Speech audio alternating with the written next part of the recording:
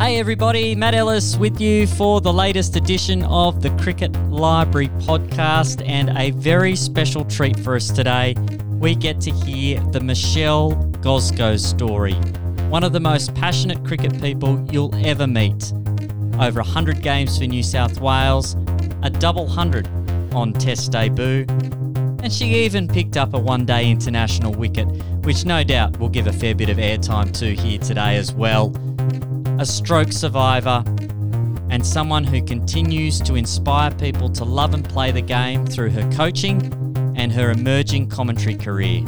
So it's time to sit back, relax, and enjoy the Michelle Goszko story on the Cricket Library podcast. It's a very warm welcome to the Cricket Library podcast. Michelle Goszko, it is wonderful to have you joining us. Oh, thank you, Matt. I'm very excited. The Cricket Library podcast is my favourite podcast. So I've heard some great things on here, and I'm very pumped to be invited to be on it today. Oh, gee, you're rapidly becoming my favourite guest with those warm words of praise to start things off. We do have a background of knowing each other, so I'll try to be as unbiased as possible throughout. But let's give our listeners a bit of an insight, Michelle. Your passion for cricket, you've played at the highest level. You've done lots of things that we'll talk about later on. But where was the fire lit for you? Yeah, look, it was probably, I'm a 70s baby when I was born, but in the 80s, watching cricket on TV and World Series cricket, things like that, I was just so excited just to see cricket on the TV and all the coloured clothing and all that sort of stuff. And I was into a lot of different sports. I probably picked up my first sort of tennis ball in the backyard when I was about 3. So, wow. And I was into motorbike racing, I was into soccer, I was into cricket, I was into tennis. And actually I was doing tennis lessons when I was 8. Mrs. White was my tennis teacher. And instead of hitting it actually in the court, I was trying to smack it outside the whole court. And she said, well, that's great, except I think cricket might be better for you, that you can try and smash a ball over the boundary. So that's sort of where it started. And my dad was the coach in under 10, and my brother was there. So I was 9 when I first started playing competitive cricket, but with the mighty North Richmond Cricket Club. But speaking years later, to Lee, who was the sort of president of North Richmond, he said to me they had to have a meeting to see if I was actually allowed to play cricket with the boys. Oh, wow. Yeah, so I was the first female to play at the club, and they had to decide whether, to allow me to play, and thankfully they did. So I'm very thankful that I was allowed to do that, and I played there till under 16s, where I captained the boys. So, and no helmets back in those days, Matt, as you know. It was pretty difficult. On synthetic on a Saturday morning that's probably had a bit of rain on it. You learnt how to evade a good bouncer because they didn't want to get hit by a girl or bowled out by a girl. So I learnt good cricket skills on a Saturday morning. Wow! And was there a female pathway as such back then? Like, did you have representative cricket that you could play with the girls, or was it just wholly and solely Saturday mornings with the boys? I got into Penrith Cricket Club. I think I was 13. I played 5th grade out there, which was open age, and it was so much fun. We only had sort of 8 players every week. And back then it was sort of retire at 50. But through there, Dot and Bob Brewer actually saw me playing some cricket, and they were the ones that sort of told me about representative cricket. And year 8, I think I played for, back then it was Met West, which led into CHS seconds. And from there it led into, there was an under-18s team. So I think I was 14 when I first played in the under-18 side for New South Wales back in the day. And then they also had city versus country. So there wasn't a whole lot of cricket around, but there was a little bit. And to find out whether you made a team or not, you'd be waiting with the snail mail to see if you made the team back in the day. And you hope that letter didn't get lost. But yeah, they had some small pathways back in the day. which was good. And I mean, I think I was 12 and I saw Australia play India women at North Sydney Oval. I think it was 1992 or something like that. And I remember watching India get 100 runs in 100 overs. I just turned to my dad and I said, I'm not playing like that. I want to be a bit more aggressive. And I think Belinda Clark, actually, it might have been 1990. Belinda Clark got 100 on debut, I think, or someone got 100 on that day, or the next day, sorry. And that was my first sort of venture into watching women's cricket. And I couldn't believe that there actually was a little pathway there that we could go. Yeah. And do you think actually that whole idea of you can't be what you can't see, which is really helping the growth of girls' cricket and the female pathway being a lot more established in 2022 than it was back there in the 90s. Even that little taste for you, do you reckon that was a key moment? Yeah, it was. And I mean, I was lucky that my mum and dad supported me sort of playing cricket or playing any sport to that point. But I remember going to, I think it was called the Blues Brothers cricket clinics back in the day. I went to them as well. Yeah, and it was so good. I think Mark Waugh was there, or Steve Waugh, Wayne Holdsworth, all these sort of male players. And I was the only girl, but it was so good being able to do that. And then I thought, well, and if there was another girl, it was like, oh my gosh, there's another girl here. This is unbelievable. But, like I found a bat that I had signed back in the day and it had all male players on it. And, years later, a couple of years ago, actually, I saw one of the girls there, she had all female players on her bat. And that made my day to see that had happened. And there was also one of the young boys that I coached. He had Elise Perry and Alyssa Healy on his cricket bat signed. And, that was unheard of to even have a female player, let alone a boy having a female player on there. So I think they're starting to realise cricket's cricket, and there's great role models out there for females and also males.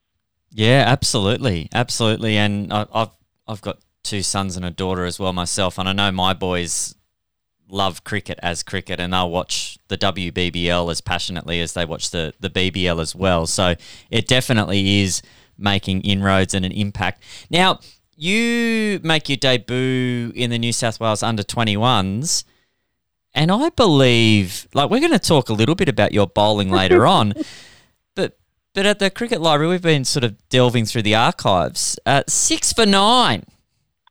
15 overs it was. And I was 17, I made that team, and I got picked as a bowler. I think I was batting at number 6 or 7. And I bowled some pretty good pace, I would say. I might be selling my bowling here, but I bowled really good outswing, and predominantly I was more an all-rounder. And it just worked. I think it was against Victoria, it might have been on that day. Everything just worked. We played 2-day cricket back then, and it was like I had a ball on a string that day, and I didn't bowl one bad ball. I was sort of nudging. There was a couple of edges through slips and things like that, but unfortunately I had a stress fracture, which, back in the day we just got told we had a sore back. But reading some notes, I actually found some medical notes. It said, little stress fracture in my back. So kind of curtailed my bowling career a little bit after that. But I certainly enjoyed bowling and being in the game. It was kind of like, and I'm sure you have it too, Matt, you have a bit of white line fever when you get the ball in hand. You can be the nicest person in the world, but you're just so much more competitive when you're not sometimes a full-time bowler, and all of a sudden you just want to make the most of those sort of overs that you get. So that was kind of what it was like later on in my career. Yeah, and that taste at under-21s level for New South Wales. What are your recollections of breaking into the New South Wales Breakers? Now, the Breakers have this remarkable record as the most successful team in almost any sport. I think you'd have to struggle to find a more successful era than what we saw with the Breakers in the Women's National Cricket League competition. You come in and you become part of that. Can you describe what it felt like to you to first break in, and then what you learned about winning at the Breakers? Yeah, look, I was so privileged that I was able to play for the Breakers, and I was, in there. The year before the WNCL started, so we played a 2-week tournament, I think it was, in Queensland, actually. And we lost in the final to Victoria. I got to play at the Gabba, and I was like, this is what's going on here? This is like a dream come true. Unfortunately, it was the same week that I got my HSC results, which I didn't do as well as I did, but all my teammates got around me and took me out for a lemonade to try and get me off that bad point of what happened in my HSC. But the next year we played the WNCL, and I think we played Victoria again. And sort of where we started from, we had the great Belinda Clark, who was the best leader I've ever played under. She just set the standard on and off the field of what you need to be as a professional. And back then we weren't getting paid, so but she was still the ultimate professional in everything that she did at cricket, and she just led the way so well. And I think we got 113 and we defended it. We won by 1 run. And that sort of set us on this road of it doesn't matter where you're at, you can win from anywhere. And that's certainly what happened. And we were so happy to have that sort of career where we didn't let anybody else play in a final. We lost a couple of finals, but we didn't let anyone else take that title as how many consecutive times we'd made a grand final. So it's something I look back on with pride. And unfortunately, the last couple of years, they haven't quite made that final. And there's different reasons why that's happened. But hopefully they can restore that sort of history from this year on. Yeah, and you end up playing over 100 games for New South Wales at WNCL level, 14 half centuries. You get into the nervous 90s, so to speak. What was it like to come back in and get that 100th game under your belt? Yeah, well, I my whole career I was pretty good at getting dropped. I think I just got, it's something I put on my resume. 3 times from Australia, and there's not many people that can say they got dropped on 99 games, which I did for New South Wales. I was having a horrid run. And I was more a confident sort of player. Lisa Kitely was the coach, actually. And I remember we were in Adelaide, and the second game of the WNCL round that was on that Sunday, and I knew I was getting dropped. So I think I went and had a couple of lemonades, and I was kept getting these calls from Lisa Kitely, and I kept going, decline. I think she rang about 20 times. And Julie Hayes was next to me, and Lisa Kitely's ended up ringing her saying, can you put guys on the phone? And I was like, yes, I know I'm dropped. It's okay. It's a shame Australia Post weren't in charge of the delivery of the news. You might have got that 100th game in sooner. Yeah, exactly right. And, I got dropped that weekend, but Christine Briley was the head selector, I think, at the time, and just said, you got to go and get runs. And I did. I went back to grade cricket, and I think I got 100 and came back in and got that 100th game. And that was, I still look back on it with pride. There's not that many female players that have played 100 games for New South Wales. So it's something that it can never be taken away from me, but it's certainly, getting dropped so many times and having to work so hard, I think it's made me a better coach because I can understand where, stress comes from for the players or trying to maintain where you are. And I look at someone like Elise Perry and Meg Lanning, they're unbelievable players that they've been able to maintain the rage, I guess you could say, their whole careers. And, I take my hat off to them. Oh, absolutely. Yeah, phenomenal resilience as well to be able to come back and just keep putting yourself out there and keep putting your hand up. And you eventually get selected for Australia, one-day international cricket against New Zealand. You run out, Gozzy, for 30. Yeah, and, I remember getting picked in that side going, this must be an error. There's something wrong. I think I got a phone call and then a letter. And it was at Bankstown, and I remember getting picked in there, and I got told years later why. We played some trial matches inter-squad. I just was happy to be around the Australian side in the squad. I wasn't even a member of that squad. And I think I hit one of the fast bowlers, I won't mention their name, over the top of cover, one bounce into the boundary. And that's what got me picked in the Australian side because I played 2 shots and I like to be aggressive. And that game at Bankstown Oval, I remember that I couldn't afford new spikes. So Oh, unfortunately, wow.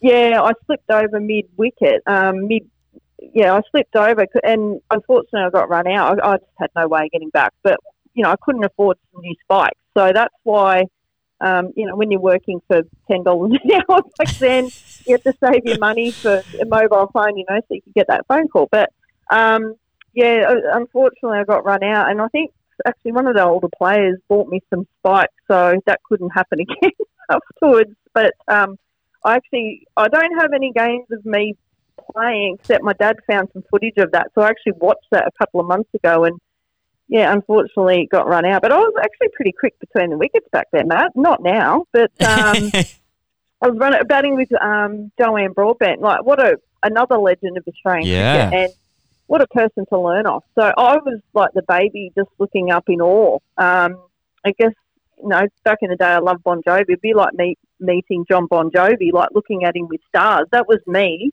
looking at all these Australian players, Fitzy, Belinda Clark, Lisa Kiteley, Joe Broadbent, like Karen Rolton, and I was just surrounded by superstars. And you get to go over to India, Eden Gardens, 1997. You play a World Cup final. Yeah, a bit surreal as well. I had no idea what was going on. I thought this international cricket was easy going, when I went over there. Thinking, we'll just go in, we'll just win. We were undefeated. I got a 50-odd against England, and I was really stoked just to be there, let alone play.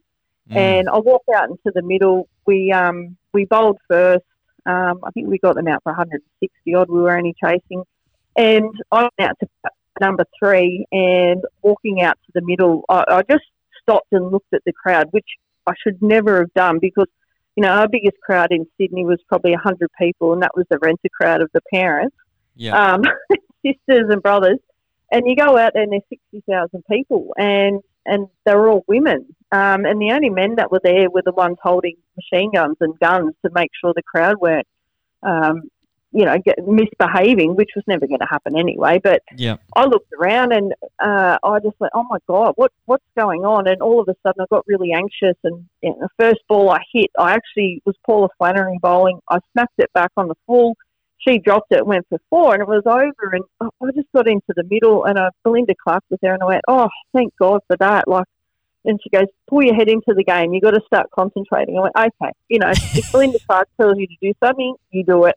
Yeah. So that's the PG version. But it worked. And I think I got 30-odd, and we won. And it was unbelievable.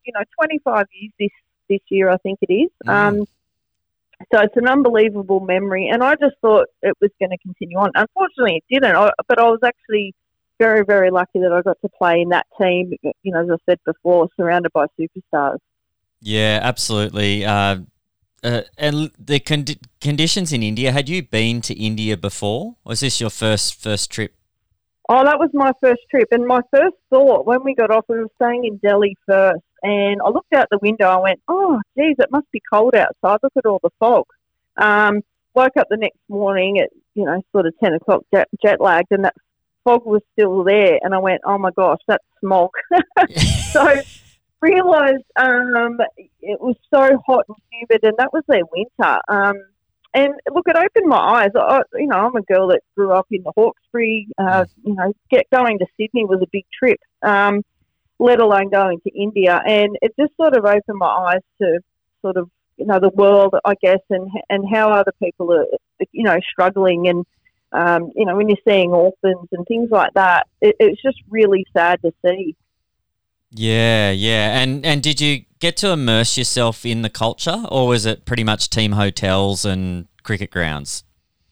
No, we did, and we got to go around a little bit, and I think I got on a rickshaw, which that's taking your own life in your own hands.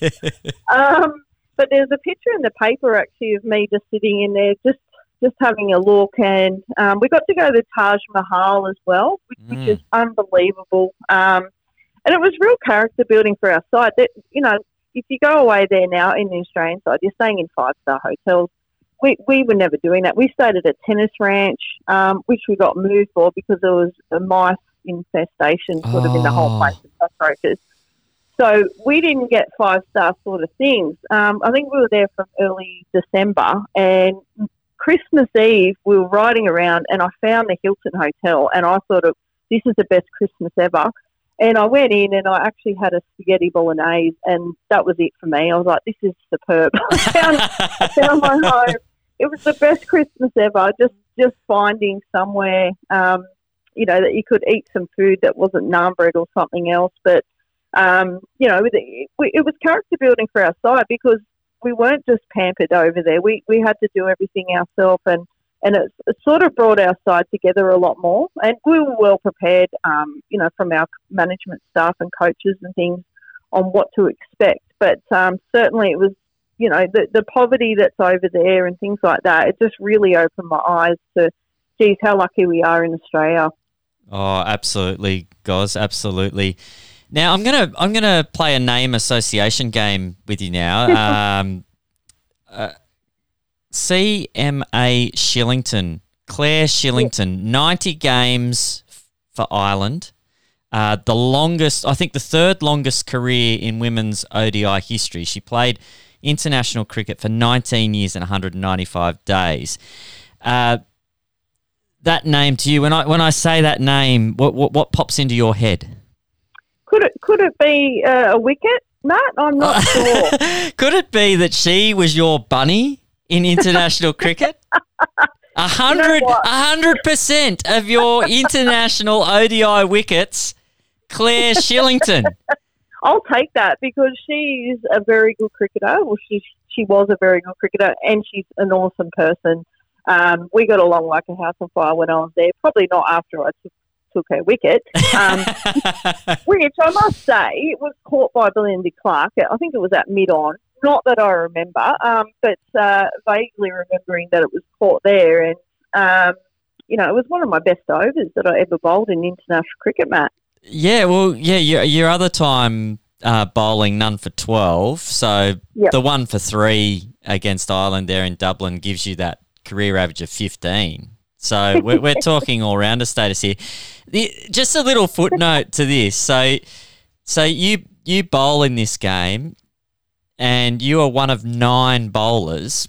Can I just ask this question, and this is with all due respect to wicketkeeper Julia Price, but how did she get a bowl?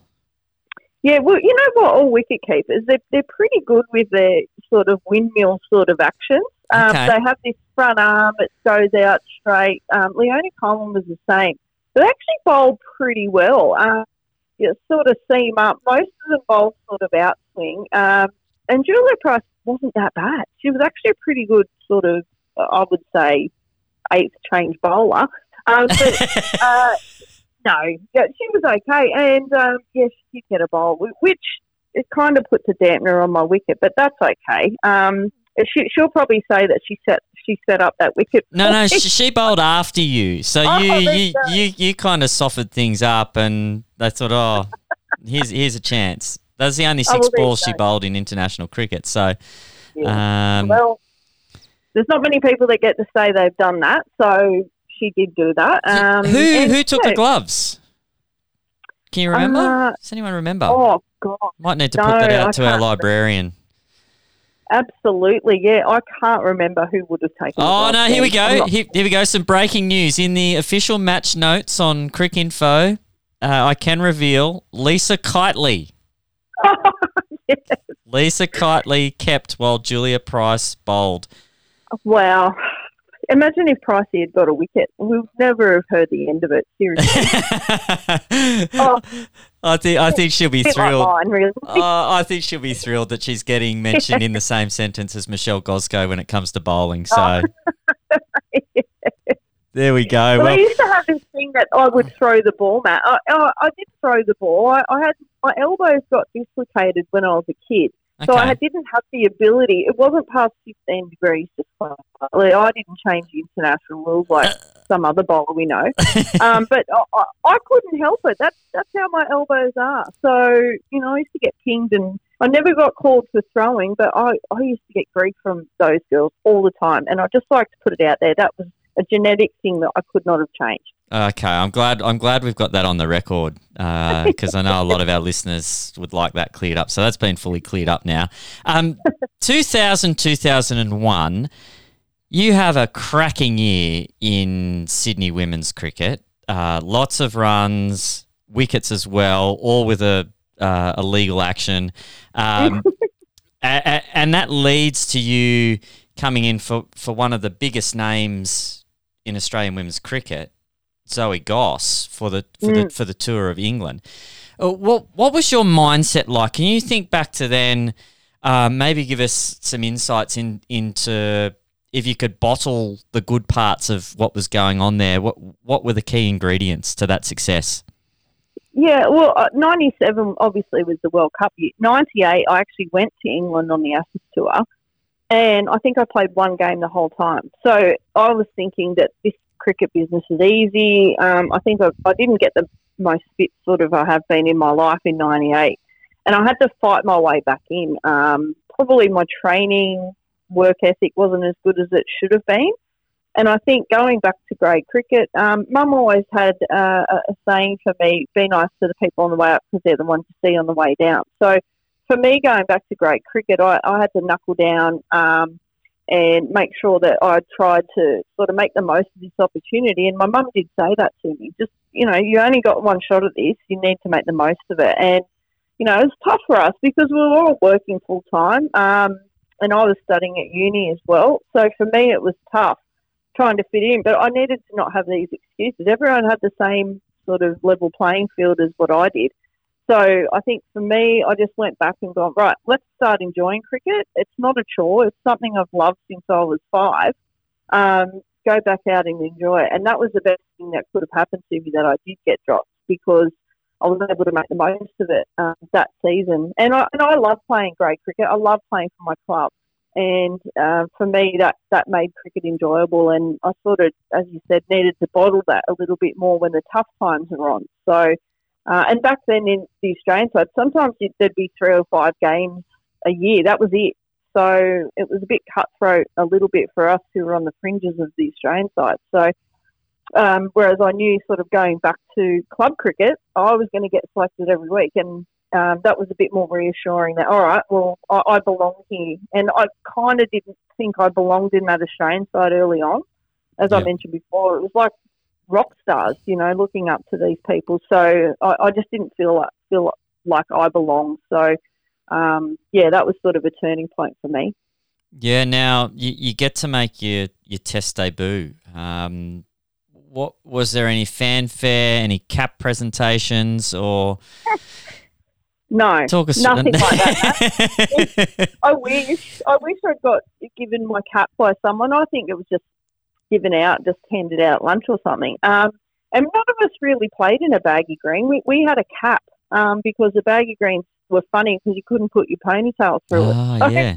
Yep. And that was pre-helmets as well. So we just batted in our sort of baseball style sort of cap. I think that was everybody, just about, all their wide brim Greg Chappell back in the day. But yeah, that wasn't, there was no fanfare about it. It was literally, here's your cap, and that was it. Yeah, and the game itself, England win the toss and bat. They get skittled for 100. Catherine Fitzpatrick, 5 for 29. Then you do something remarkable on test debut, a double 100. 204 off 345 balls. That's going at a fair clip in Test cricket as well. So, and 395 minutes at the crease. There's a fair bit of endurance required there to bat for that long. Yeah, I was a bit tired after that. I wanted to go after the game and a lemonade to celebrate.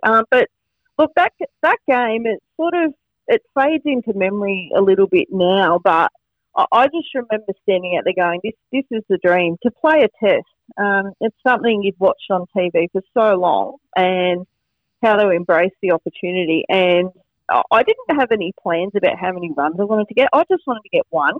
Yep. And I think I batted at number 4 that day, and I had to go in and bat, I think for about 45 minutes at the end the first day, and I was batting with Lisa Kitely, and I got that excited that I think last ball of the day I hit the ball straight to mid-wicket, and I called yes. And she's like, "What are you doing?" No. Like, I would have been run out by half a pitch or barbecued Lisa Kitely. So and she's like, "Just calm down. You got tomorrow." I went, "Oh, okay." And I was rooming with Charmaine Mason, who was just as good as Catherine Fitzpatrick. They were like a good duo bowling together. She was probably, Fitzy was quicker, but Charmaine could swing the ball a little bit both ways, and she was a really hard player to play against. But I was rooming with her, and she thought she was my lucky charm after this 200. So I roomed with her for the whole 2 months pretty much. And yeah, I was lucky that she came out, and I'd sort of gone through my, 20s, 30s, 40s, 50s, and she said to me at lunch break, like, "If you get 100, I'll give you 20 quid." And I'm like, "Oh, you beauty!" We were getting 20 quid a day. That was our payment. I was like, "Oh my gosh, like this is so good. I can afford dinner." Yeah. And and I got 100, and then she actually said to me, I think it was at tea or something like that. She's like, "If you get 200, I'll give you 50 quid." And I'm like, "Oh my God, if I get that, I can buy a steak." So I was very excited, driven by my stomach, mind you. And as it would be, I got to 194, I think, and we had 9 wickets down, and comes out to bat was Charmaine Mason. She was the last, and I'm like, "Oh, there goes my 50 quid."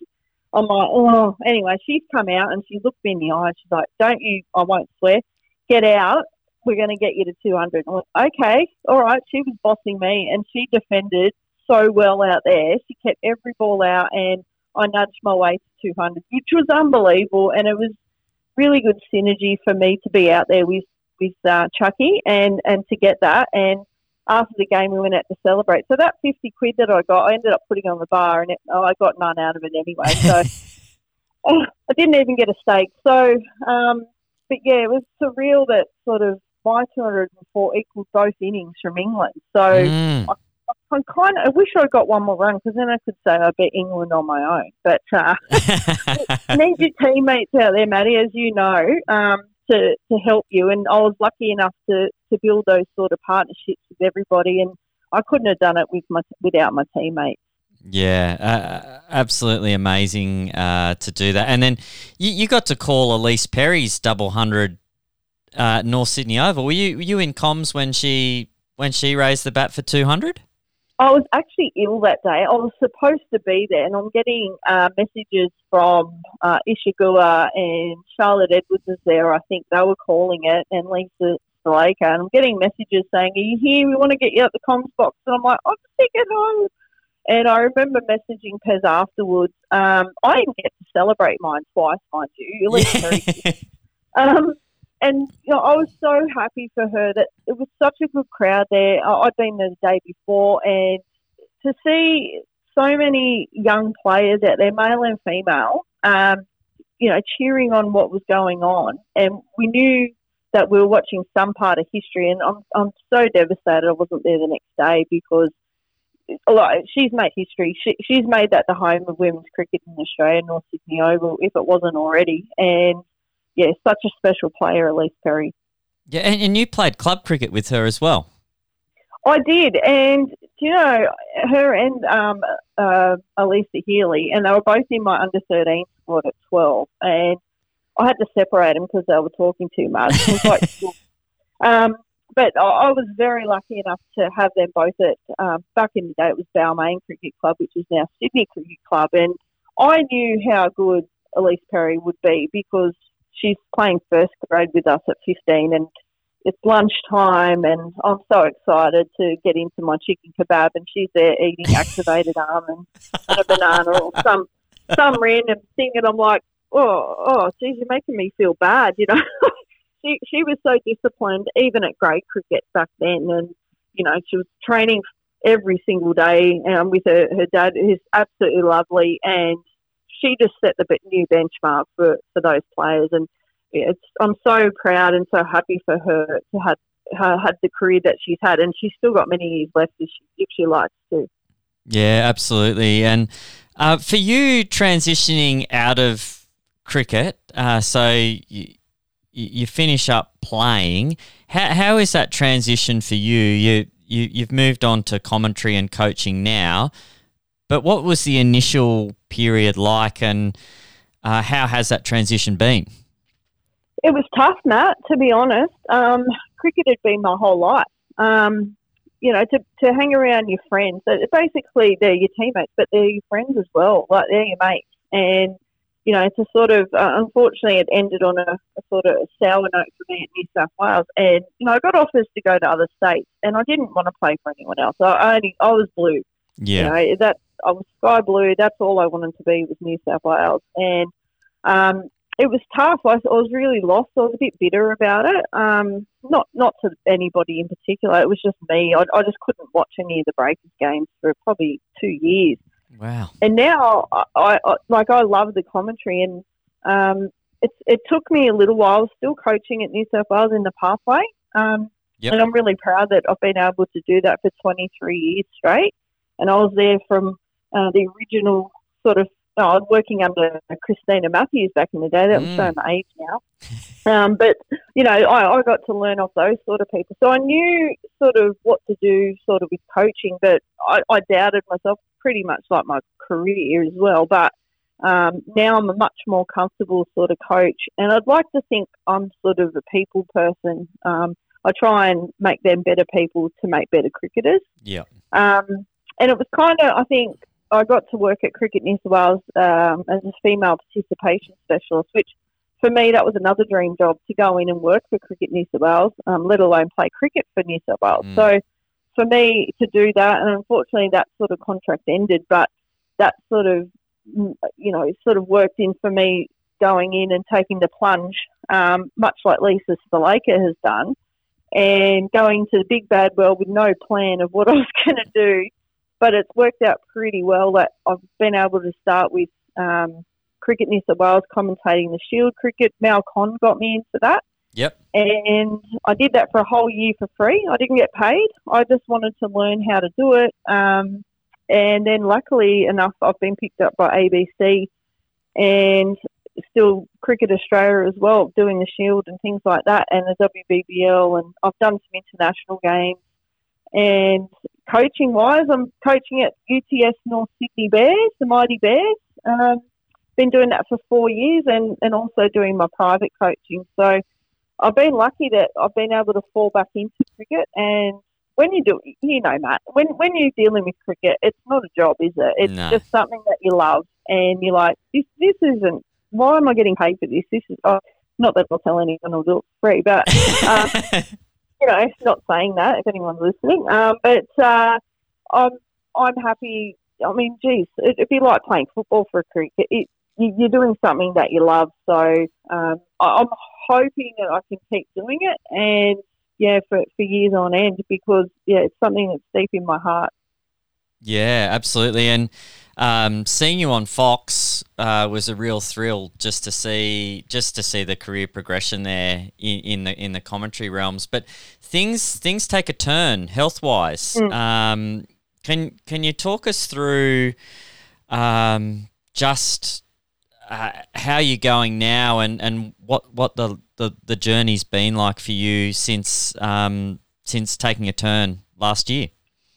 Yeah, that week, so 3 days before what happened, I was on Fox, and I've got a head for radio, as you know, Matt. Thanks, Matt. But I was lucky enough to be asked to do that. Alex Blackwell actually sort of recommended me to Fox, and that day I was so scared. Again, here we go again, not backing myself. And I was lucky enough to be on there with some great people, and I think I did okay. I had some really good people. You did really well, Goz. Yeah. Oh, thanks. Yeah, I had some people coming back to me sort of saying, this is awesome, great to see you on there. That was on the Tuesday. And then on that Friday, I'd been asked by Kate Carr at Fox if I'd wanted to do a couple more games the next week. And I was so excited. it was turning out to be a great day. It was the 12th of November. I'd actually bought some new kicks at the shop, so I was excited to be wearing these new white shoes. And I coached at Cricket New South Wales Pathway, which was the first one of the season because it's COVID. And unfortunately that night I went out for some food after coaching, and unfortunately I suffered a stroke. And thank God that I'm a little fatty because I went out to get some food because that saved my life, and I was actually around people because I would have been at home on my own and probably wouldn't have made it. So I'm very lucky that I was out and those people called the ambulance and took me to hospital, and that saved my life. I was unconscious for 3 or 4 hours, had no idea what was going on. It started with a toothache, pretty much. That's what I thought it was. And Dad got to the hospital about 3 o'clock in the morning, and I remember the first thing I said to him was I was supposed to be commentating that Saturday at ABC for the WBBL, and Dad got to the hospital slurring my words, and I said to him, "Can you ring Tim from ABC and Charlotte Annabelle and just let them know I'm not coming in today, but I might be in tomorrow." I had no idea. I didn't know. And it wasn't till probably 10 days afterwards that they sort of told me I'd had a hemorrhagic stroke. So I'm very lucky that I didn't lose my life, and I'm very thankful that I can walk and talk. I've been doing rehab at the hospital for the last sort of 4 months, and I've got nerve damage down my left side and the right side of my face, which may never go away, but I'm so grateful. And what it did was it brought out the best in everybody that I know in cricket, the community. I call it the family. Gee, honestly, I was so overwhelmed in hospital. I was in there for 19 days, and I was just so overwhelmed. I couldn't see. I lost vision in my right eye, but I could hear a little bit. I heard Lisa Slaker mention my name. I said, "Why is she talking about me?" And she's talking about the stroke. And it's like, what? Oh, I think, Lisa. I have no idea. So, but yeah, I've been so blessed to have such good people, and even people I don't know, I was getting messages from, and I'm just still overwhelmed with the support that I've had, and it's amazing how I still had like caterers, I had umpires, scorers, security guards, all these random people who I've met over the years, many, many years of cricket, and that thing that Mum said to me, always be nice to the people on the way up because they're the ones you see on the way down, really resonated with me through this whole thing. And it's open, not that it did, my eyes weren't open, but it, you could be talking to somebody or see somebody, you don't know what they've gone through. I look like me again, but I know that, I've still got some deficits, but, it's a bit like mental health. You can't see it. They're not wearing a badge of honour that there's something wrong. So, just be nice to people. It's not hard. Yeah. Yeah. And how are things tracking now? We've seen a bit of your Cliff Young shuffling on the social media pages. How are you tracking? How are you feeling? What's the road ahead look like? Yeah, well, it's 6 months today, Matt, since the stroke. Wow. Yeah, I'm very lucky. See, I get to talk to you. See, you're my prize. I get to talk on your podcast, which is awesome. And look, I look back on where I was and where I am now. I'm not back to, I can't run or anything yet. I've still got, they call it central post stroke, pain down my left side.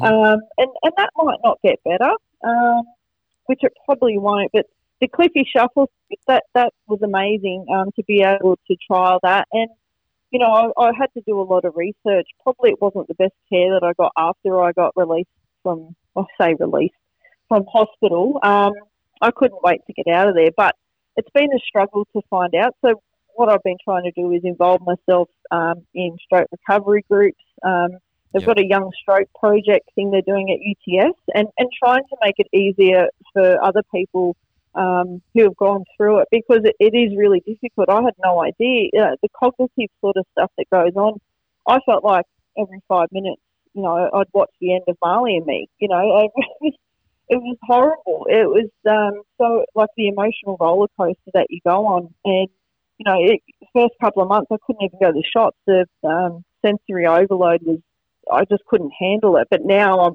I can handle anything like that. It's fine. And I think the commentary and the cricket community welcoming back and everything like that, and even doing things like this, it really does help me. So I'm very grateful that I am where I am. I'll hopefully get back to driving and get back to work. And what my coaching looks like, I'm not 100% sure whether physically I'll be able to do that. But I can walk and talk, Matt. I'm very lucky compared to some other people that I see at rehab. And I've kind of become their cheerleader for everybody in there.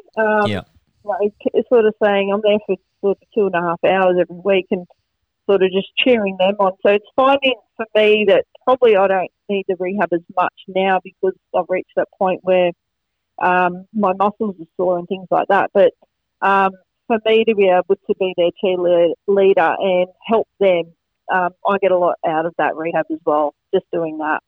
Yeah, that's awesome. That's awesome. And hopefully the road to recovery continues and we get to hear you back on the airwaves and see you back down at the nets with your players before too long. Yeah, I hope so. And the best thing for me, like seriously, Michael Dalton's daughter who works at Cricket New South Wales, Adelaide, I call her Radelaide, and she sent me a message, a couple of months ago, and just saying she's 12, if I need to talk to somebody, she's here for me and all that sort of stuff. Like, I mean, seriously, these kids these days, like the people that I've, been in touch with or have coached or whatever, that's just one example of, 12-year-olds or 10-year-olds, whoever it is saying it's great to see you or if I need to talk to somebody. Like, yeah. I'm so lucky and that I've got good people around me and as I said, even the people I don't know have been superb. Yeah, absolutely, Goz. And that whole cricket family is real and it's far-reaching, far and wide. Now, our hardest hitting question. Well, this is probably the hardest hitting question in the history of podcasts, if we're being honest. If you could take 3 people to the nets. Now, we've talked about your bowling before. What I forgot to mention, which was your T20 debut for Australia. You're involved in a bowl-off. Yeah, how weird's that? Well, not you personally, but the game's tied and there's a bowl-off. So you might want to think about if you would choose anyone from that bowl-off to maybe come and bowl in the nets, or it might be someone from outside of cricket. We've had all sorts of answers on the podcast for this one. Who are you taking to the nets? Well, I'm not going to be too controversial or anything. I want to take Linda Clark now because I reckon she'd still be as good as she was back then. Yeah. And what I would do more is probably pick her brain about coaching because I think she would have been a superb coach. So she'd be my number one because I'd want to learn off her. And I would pick her brain way more than I did when I was playing. I would probably take Steve Waugh because I learnt the slog sweep off him watching it on TV. Oh, and how that good. was my favourite shot. And literally just watching it off TV going, what's that? Oh, okay, I'll practice that at training. Because he can bat and bowl at me, so that's good. But I would take you because, yeah. This is outstanding. I swear, because you are the ultimate cricket nuff, and I would take pleasure in just seeing you play cricket. And honest to God, that would be my third choice. Would be you. Oh, you are just climbing the ladder of of respect from me. I've always hoped that maybe someone might say that, and now someone has, and you're the first person to do it. So anyone who does it from now will just be jumping on the bandwagon. So you I'd love that. Stephen Waugh and Belinda Clark. That'd be some good. I'd hope they could put up with our banter. Yeah, well, see, this is the thing. You'd ask the questions that I wouldn't think of. So then you're picking their brain, and I'm going, why didn't I think of that question? Because you're a very, very good podcaster, obviously, and I think I could listen in on what you're asking and you would enjoy the process of having to bat to Steve Waugh and also bowl at Belinda Clark. So for me, that would be the best to watch that. Let's make that happen one day. Stephen and Belinda, if you're listening, get in touch. Get in touch. We could make this happen. Maybe at Wilson Park. Maybe we could get together there for a net. I can see that up. I know people, Matt. Yeah. Well, you know what? I did have the same on the MRF as Steve Waugh. So, and he seriously was one of my favourite cricketers ever. So I actually went to an MRF launch. Oh, right. So he might know my name a little bit, and I know people that know him, and obviously I know Belinda Clark. So maybe one day we can tee that up. Yeah, I think so. Let's just add it to the bucket list of things to attend to. Well, Gozzy, we could have talked for 5 days, but we're restricted by podcast timing. So I really do appreciate chatting to you any day of the week, but really glad that we could record this and share some of your story with the followers of the Cricket Library podcast, and hope it inspires some people, hope it encourages people to love and play the game, and that's something that you've embodied your whole career as a player and as just a lover of the game. You embody all the things that we love about cricket. So thanks so much for joining us on the podcast. Thank you, Matt. Thank you so much. I really appreciate it. A massive thanks to Michelle Goszko for joining us on this edition of the Cricket Library podcast. Isn't she sounding well? It's great to hear that she's on the road to recovery and making good progress as she fights her way back to full health. And we're really thankful that she is doing so well. We're thankful that she took the time to share her story with us. What a good story it is. A real story of perseverance, overcoming adversity, making the most of her opportunities, and just that love of the game. You can hear it in her voice when she's talking about cricket.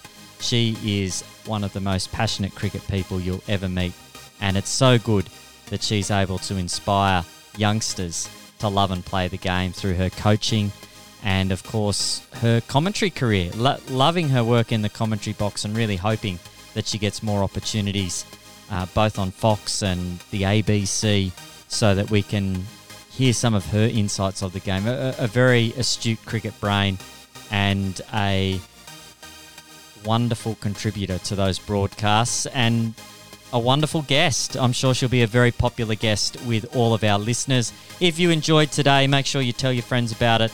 Make sure you share the love, so to speak, and you keep telling people about the Cricket Library podcast. If you like reading books, there is a book for the love of cricket, haiku poems inspired by the summer game, and you can grab that on Amazon or wherever you buy your favourite ebooks from. We are getting hard copies. They're on the way soon. And plenty more guests coming up throughout the winter, so make sure you hit the subscribe button. We look forward to your company again next time. This has been Matt Ellis for the Cricket Library podcast. Bye for now.